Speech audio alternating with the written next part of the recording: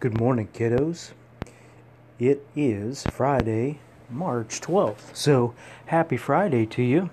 By the time you listen to this, it might be the weekend already. So, I hope you had a good weekend. Or if this is Monday, I hope you had the start of a good week and also a good weekend. I'm getting closer and closer to coming home, which makes me very happy and full of joy, because that is the real half of my life I get to spend with you guys. This isn't the real half of my life up here. Although I try and make the most of it. I try and do the best I can and enjoy the people up here and stay in touch with you guys. But being home with you is what I'm looking for. So that's my 2-week long weekend. So, one of Mommy's favorite books of the Bible is the book of James. How about we read the book of James next? I am going to read from my copy of the New King James Version. If you've got the NIV, that's great. Whatever copy you have, that's totally fine. So, let's start reading in the book of James.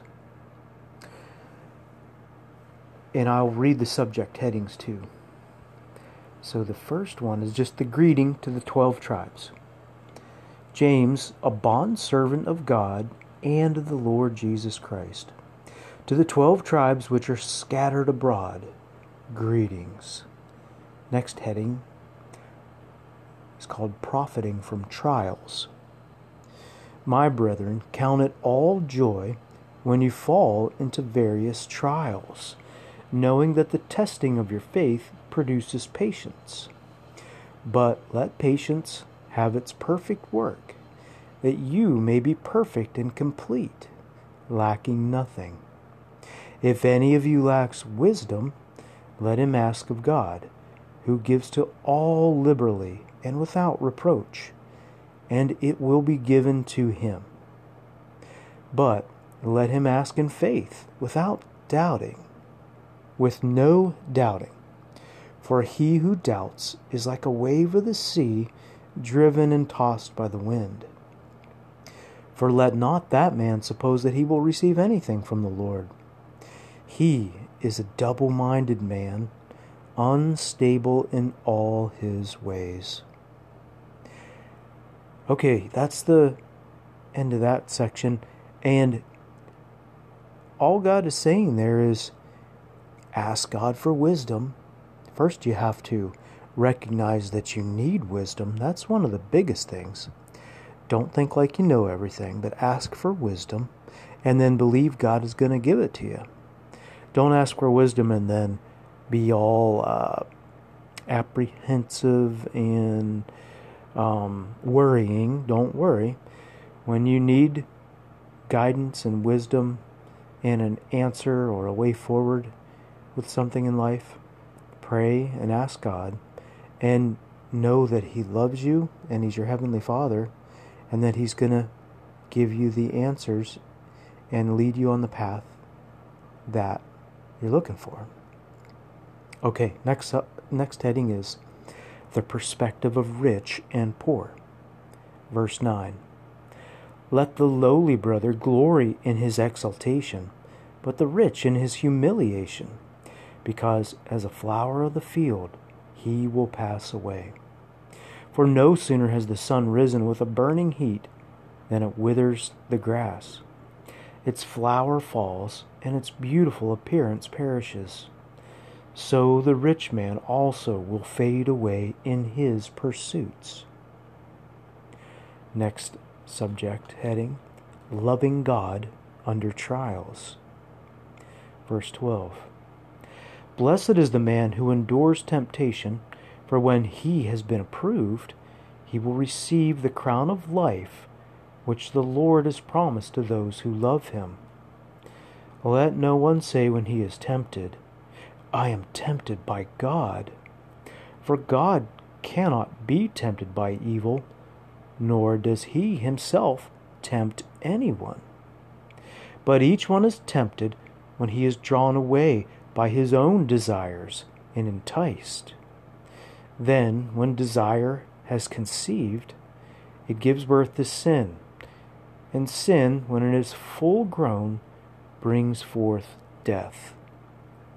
Do not be deceived, my brethren, my beloved brethren. Every good gift and every perfect gift is from above, and comes down from the Father of lights, with whom there is no variation or shadow of turning. Of his own will he brought us forth by the word of truth, that we might be a kind of firstfruits of his creatures. Okay, kids, there in that section, two quick things. God doesn't tempt you to do bad things. Nope, your own flesh and your own desires, and when you are drawn away by your own desires, that's when you're tempted. And then also, every good gift and every perfect gift is from above and comes down from the Father of lights. Okay. So then, my beloved, this is verse 19. So then, my beloved brethren, let every man be swift to hear, slow to speak, slow to wrath. For the wrath of man does not produce the righteousness of God. Last section in chapter 1 is called Doers, Not Hearers Only. Therefore lay aside all filthiness and overflow of wickedness, and receive with meekness the implanted word, which is able to save your souls. But be doers of the word, and not hearers only, deceiving yourselves. For if anyone is a hearer of the word and not a doer, he is like a man observing his natural face in a mirror. For he observes himself, goes away, and immediately forgets what kind of man he was. But he who looks into the perfect law of liberty and continues in it, and is not a forgetful hearer, but a doer of the work, this one will be blessed in what he does. If anyone among you thinks he is religious, and does not bridle his tongue, but deceives his own heart, this one's religion is useless. Pure and undefiled religion before God and the Father is this: to visit orphans and widows in their trouble, and to keep oneself unspotted from the world. Wow. Okay, that's the end of chapter 1. There's a ton of things in there. Hearing God's word, but not doing God's word. I mean, this says that we are deceiving ourselves. And if you think you have religion, if you think you're following God and doing the right things, James says, if you do that, but you don't bridle your tongue, you deceive your own heart, and you don't have any religion. Your religion is useless if you don't bridle your tongue. And kids, I need to bridle my tongue. This is not a perfect daddy reading God's word to his kids who need to learn how to be obedient. This is God preaching to your daddy just as much, if not more, than you kiddos. God wants us to bridle our tongue. He expects us to have control over what we say. Not that, what you're bridling, what you want to say. Let me rephrase that. God understands that we're going to get upset, that we're going to have strong opinions, that we're going to want to correct people. But we don't correct the only time we correct is when we can correct gently and lovingly, and when we can speak truth in love, and we always have to bridle our tongue. And then he says, hey, here's what real religion looks like. If you're out there visiting orphans and widows in their trouble, and also keeping yourself unspotted from the world. A lot in that first chapter, so we'll stop there for now. I'm going to go to work and come back and read a chapter of Wilder King. Love you, kiddos. Have a blessed night, and I will talk to you later. All right, kiddos. It's 7:30 at night for me. Back 14 hours later after a fun and action-packed day. Hope you guys had a good day too. So, where were we in the Wilder King trilogy, book 3? We just finished chapter 14. And what happened? It's kind of a big chapter because Aiden has finally accepted the reality that he is the Wilder King, and that all of these other people who believe he's the Wilder King are his responsibility to lead. I'll just read you the last part of the chapter here.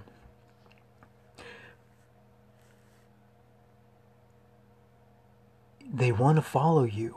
That's what is unfolding before you today. You didn't ask for it. You didn't seek it. You didn't want it. But here it is. These men mean to follow you. They need to follow you. Will you lead them? I'm not their king, Aiden said. The vein on Errol's forehead appeared again. Stop making excuses, Aiden! The vehemence of his father's response surprised Aiden. I never said you were anybody's king. Errol continued. I asked if you would lead these men. You're not a boy anymore. You're a man. Don't make any more excuses. Just tell me whether or not you will lead these men. In that moment of challenge, in that moment of seeming conflict, Aiden felt the blessing of his father pass to him. Yes, Father, he said, I will lead them. Errol nodded, pleased with his son's answer. Good, he said. And just because you're leading, that doesn't mean you can't follow too. Lord willing, you'll lead these men to follow King Darrow. Chapter 15. A history lesson. A history lesson. Oh, and Chrissy or Sonia, I forget who always asks. We are 57% of the way through the book at chapter 15. 57%. Okay. Within a week, all the militias had arrived at Sinking Canyons. 3,600 men from every corner of Cornwall. Some had military experience.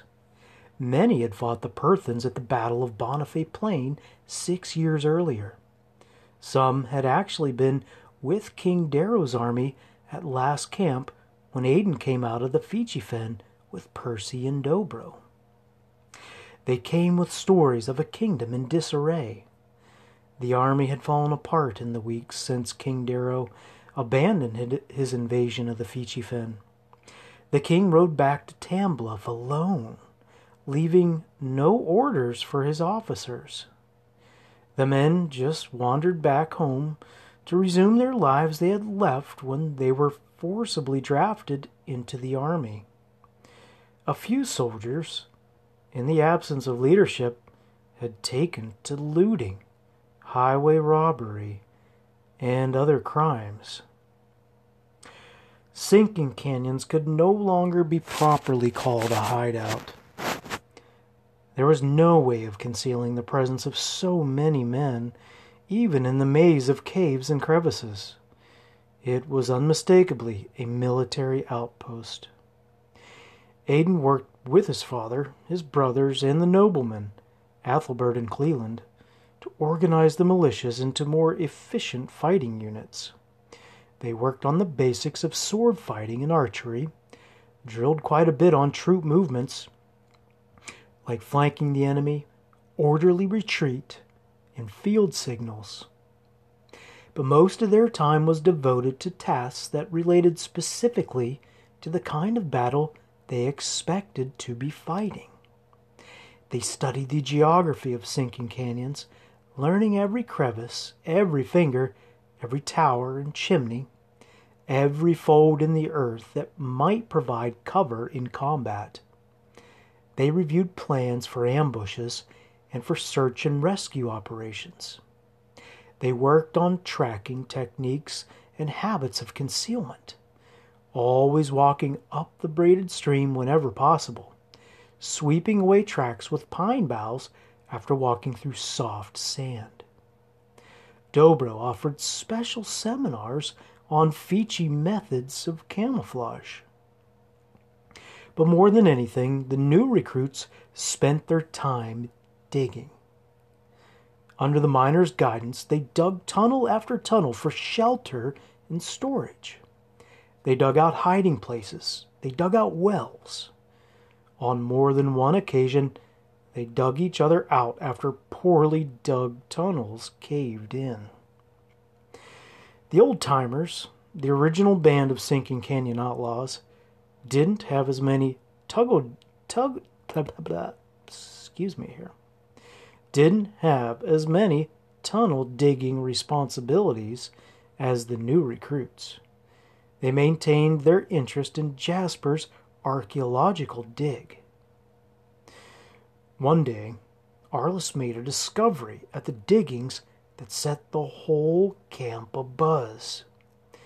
It had been days since anyone had found anything more interesting than splintered logs or pieces of broken crockery.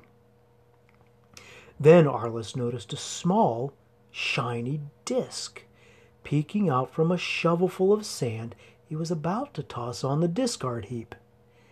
It was a silver coin in surprisingly good shape, considering it had been buried for many years. He immediately ran with it to Jasper, who was cataloging their findings, seated at a small campaign table he had taken from his father's cave. "Fascinating," said Jasper, admiring the bright silver. Then his eyes grew wide as he made sense of the date on the coin. "Am I reading this right?" he marveled.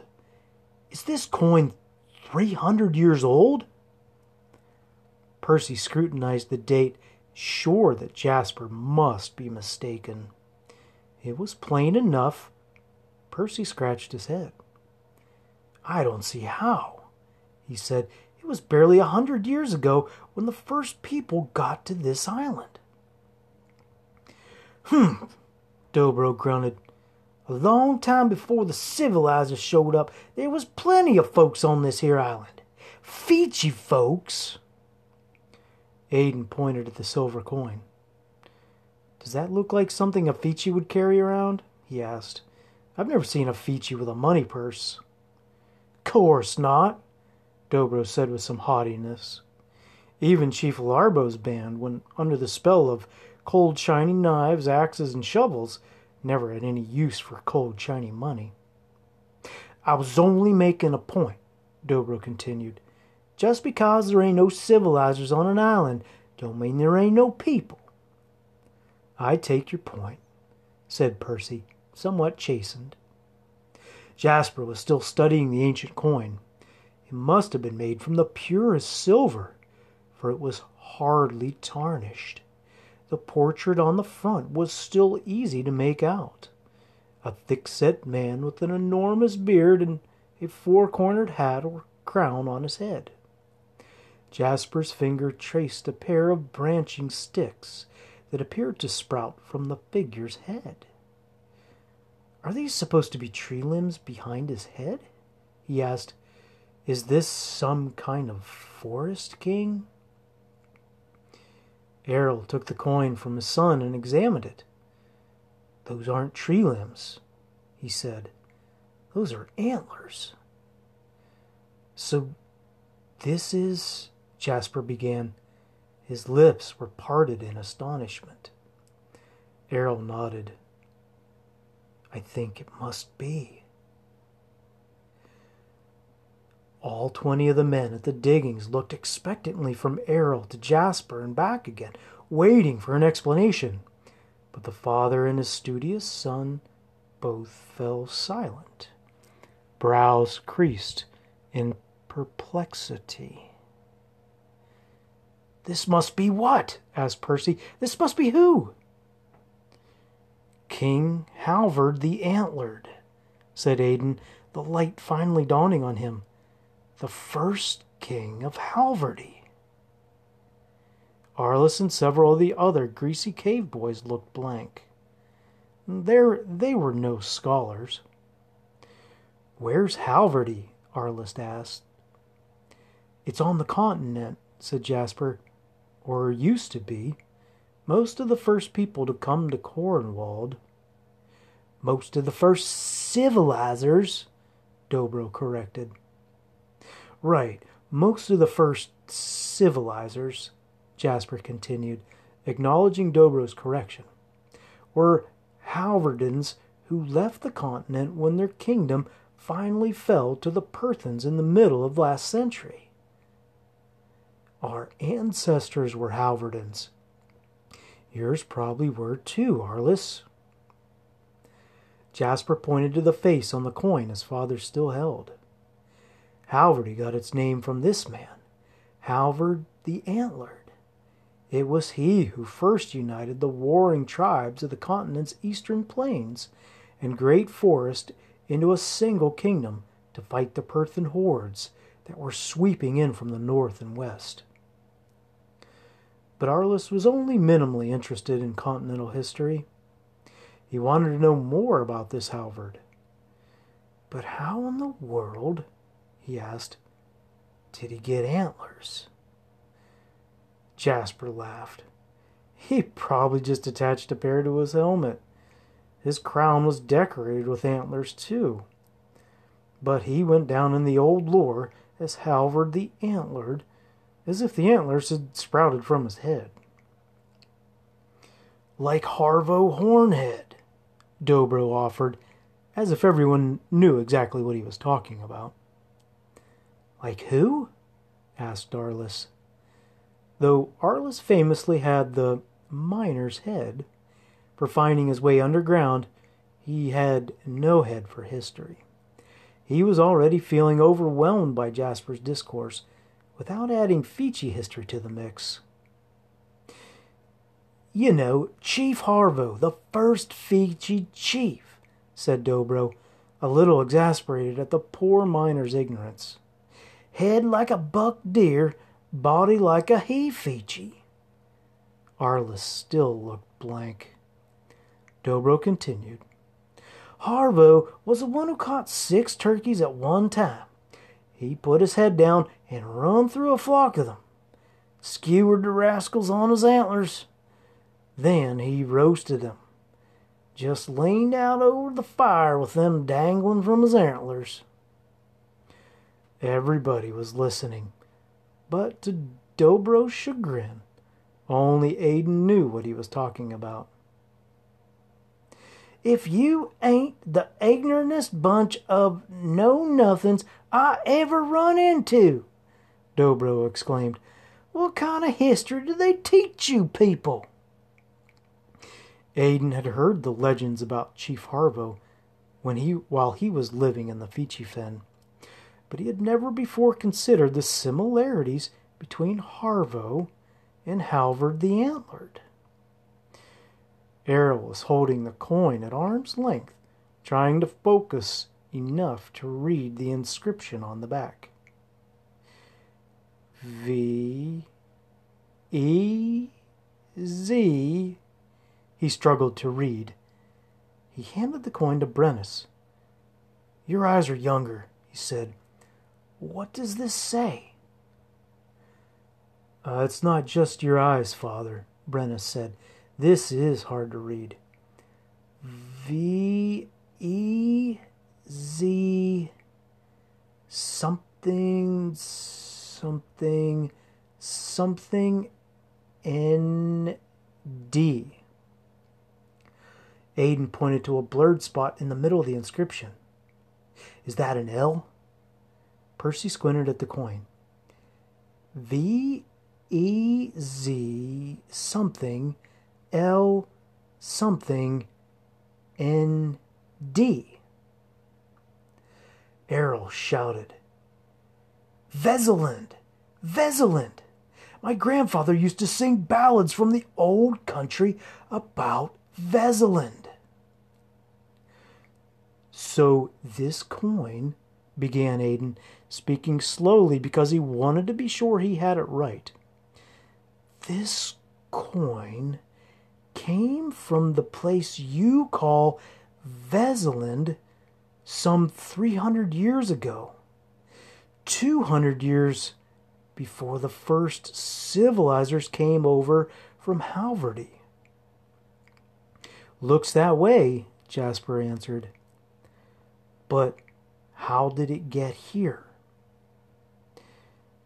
"Maybe a coin collector dropped it," Percy suggested, though not very confidently. Aiden looked around at the desolate landscape, an inhospitable environment for coin collectors. "Doesn't seem very likely." "Maybe this is an old Fiji settlement," said Brennus. "Maybe Fiji's traded with Vezelanders 300 years ago, before any civilizer came over." Dobro scoffed at the idea. "This ain't no Fiji settlement. Fiji folks don't cut down trees to make cabins." He pointed at the corroded plowshare they had found earlier. "Fiji folks don't scratch up the ground with cold, shiny blades. And Fiji folks don't live in holes in the ground." Dobro had a point. Nothing they had found at this site suggested Fiji folk. "Maybe we've always had it wrong," said Percy. "Maybe civilizers got here earlier than we thought." "We haven't been wrong about that," Errol insisted. "All 4 of my grandparents came in the first flotilla from the continent. I know for a fact that there weren't any civilizers on this island when they got here." Aiden took the coin in his hand and wondered if he would ever see through to its puzzling origins. After morning drills a few days later, Errol took Aiden aside. "I think it's time you went to see this Linwood," he said, "the chief of the Aidenites. The chair of the the secret committee for the ascendancy of the Wilder King?" "I thought he might come to see us," Aiden said. "From what I know of Linwood," said Errol, "he's not the sort to go to that much trouble if there's someone he can pay or cajole to do it for him." "Who is he?"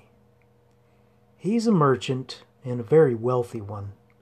Lives with his wife and daughters in one of the finest houses in Tambluff." "If he's so rich, what does he want with a new king? Sounds like things have gone well enough under the old king." Errol thought on the question. "I don't really know the man. We met only once or twice, so most of what I know of him is second-hand. But he strikes me as the kind of man who wants to have a king who owes him a favor. He's done well enough under King Darrow, but Darrow doesn't know him from Adam. He'd risk a charge of treason for the satisfaction of being in a king's inner circle. Is he a bad man? Aidan asked. He's a man who doesn't know his own heart. He probably tells himself he does everything for the good of Cornwall, and he probably believes it. Now that he's given you an army, it's probably only fair that you should tell him where you stand with things. Errol thought for a moment, then his eyes brightened with an idea. Dobro's been dying to get out of these canyons. Time to leave these neighborhoods, said Aidan. Right. If anything would throw cold water on Linwood's desire for a wilder king, it might be having a genuine Fichi in his house. Why don't you take Dobro along? Okay, that's the end of chapter 15. The next chapter is called Ma Pearl's Public House. Ma Pearl's Public House. And we'll pick that up another time. I want to go back here to something that Errol just said. Remember, they're just now they were talking about, what's his name? Linwood. And Aidan asks, is he a bad man? And how did Errol answer? He's a man who doesn't know his own heart. He probably tells himself he does everything for the good of Cornwall, and he probably believes it. So, that was very interesting. Errol is obviously a wise man who understands people. And he said he's a man who doesn't understand his own heart. And kiddos, God wants us to understand our own hearts. And there's even a verse in the Bible that says, oh goodness, how does it go? For a man's heart is wicked and desperately evil. Who can know it? I'll look that chapter and verse up for you. But God even says to know your own heart and to guard your own heart. And this kind of goes with what I had talked about, I don't know, a while back, about taking all your thoughts captive. Have you guys heard of that? Taking your thoughts captive?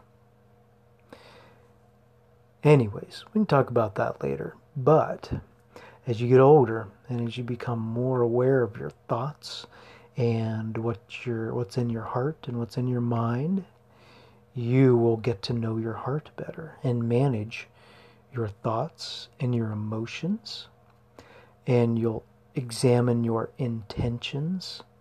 Oh, what's that verse in Hebrews again? Hebrews chapter 4, verse 12. For the word of God is living and active, capable of dividing soul from spirit, bone and marrow. It discerns the thoughts and intentions of the heart. So you see how all these puzzle pieces are coming together, you guys? About our hearts and how we have to understand what's in our hearts and fill our hearts and our minds with good things, and even sometimes expect bad things to want to jump out of our hearts and our minds, and to take those thoughts captive to the obedience of our Lord Jesus Christ. Okay. Thank you for listening. And I like this book. It's starting to get pretty good. It looks like we're really building up to something here. I am going to go upload this so you kids can listen to it.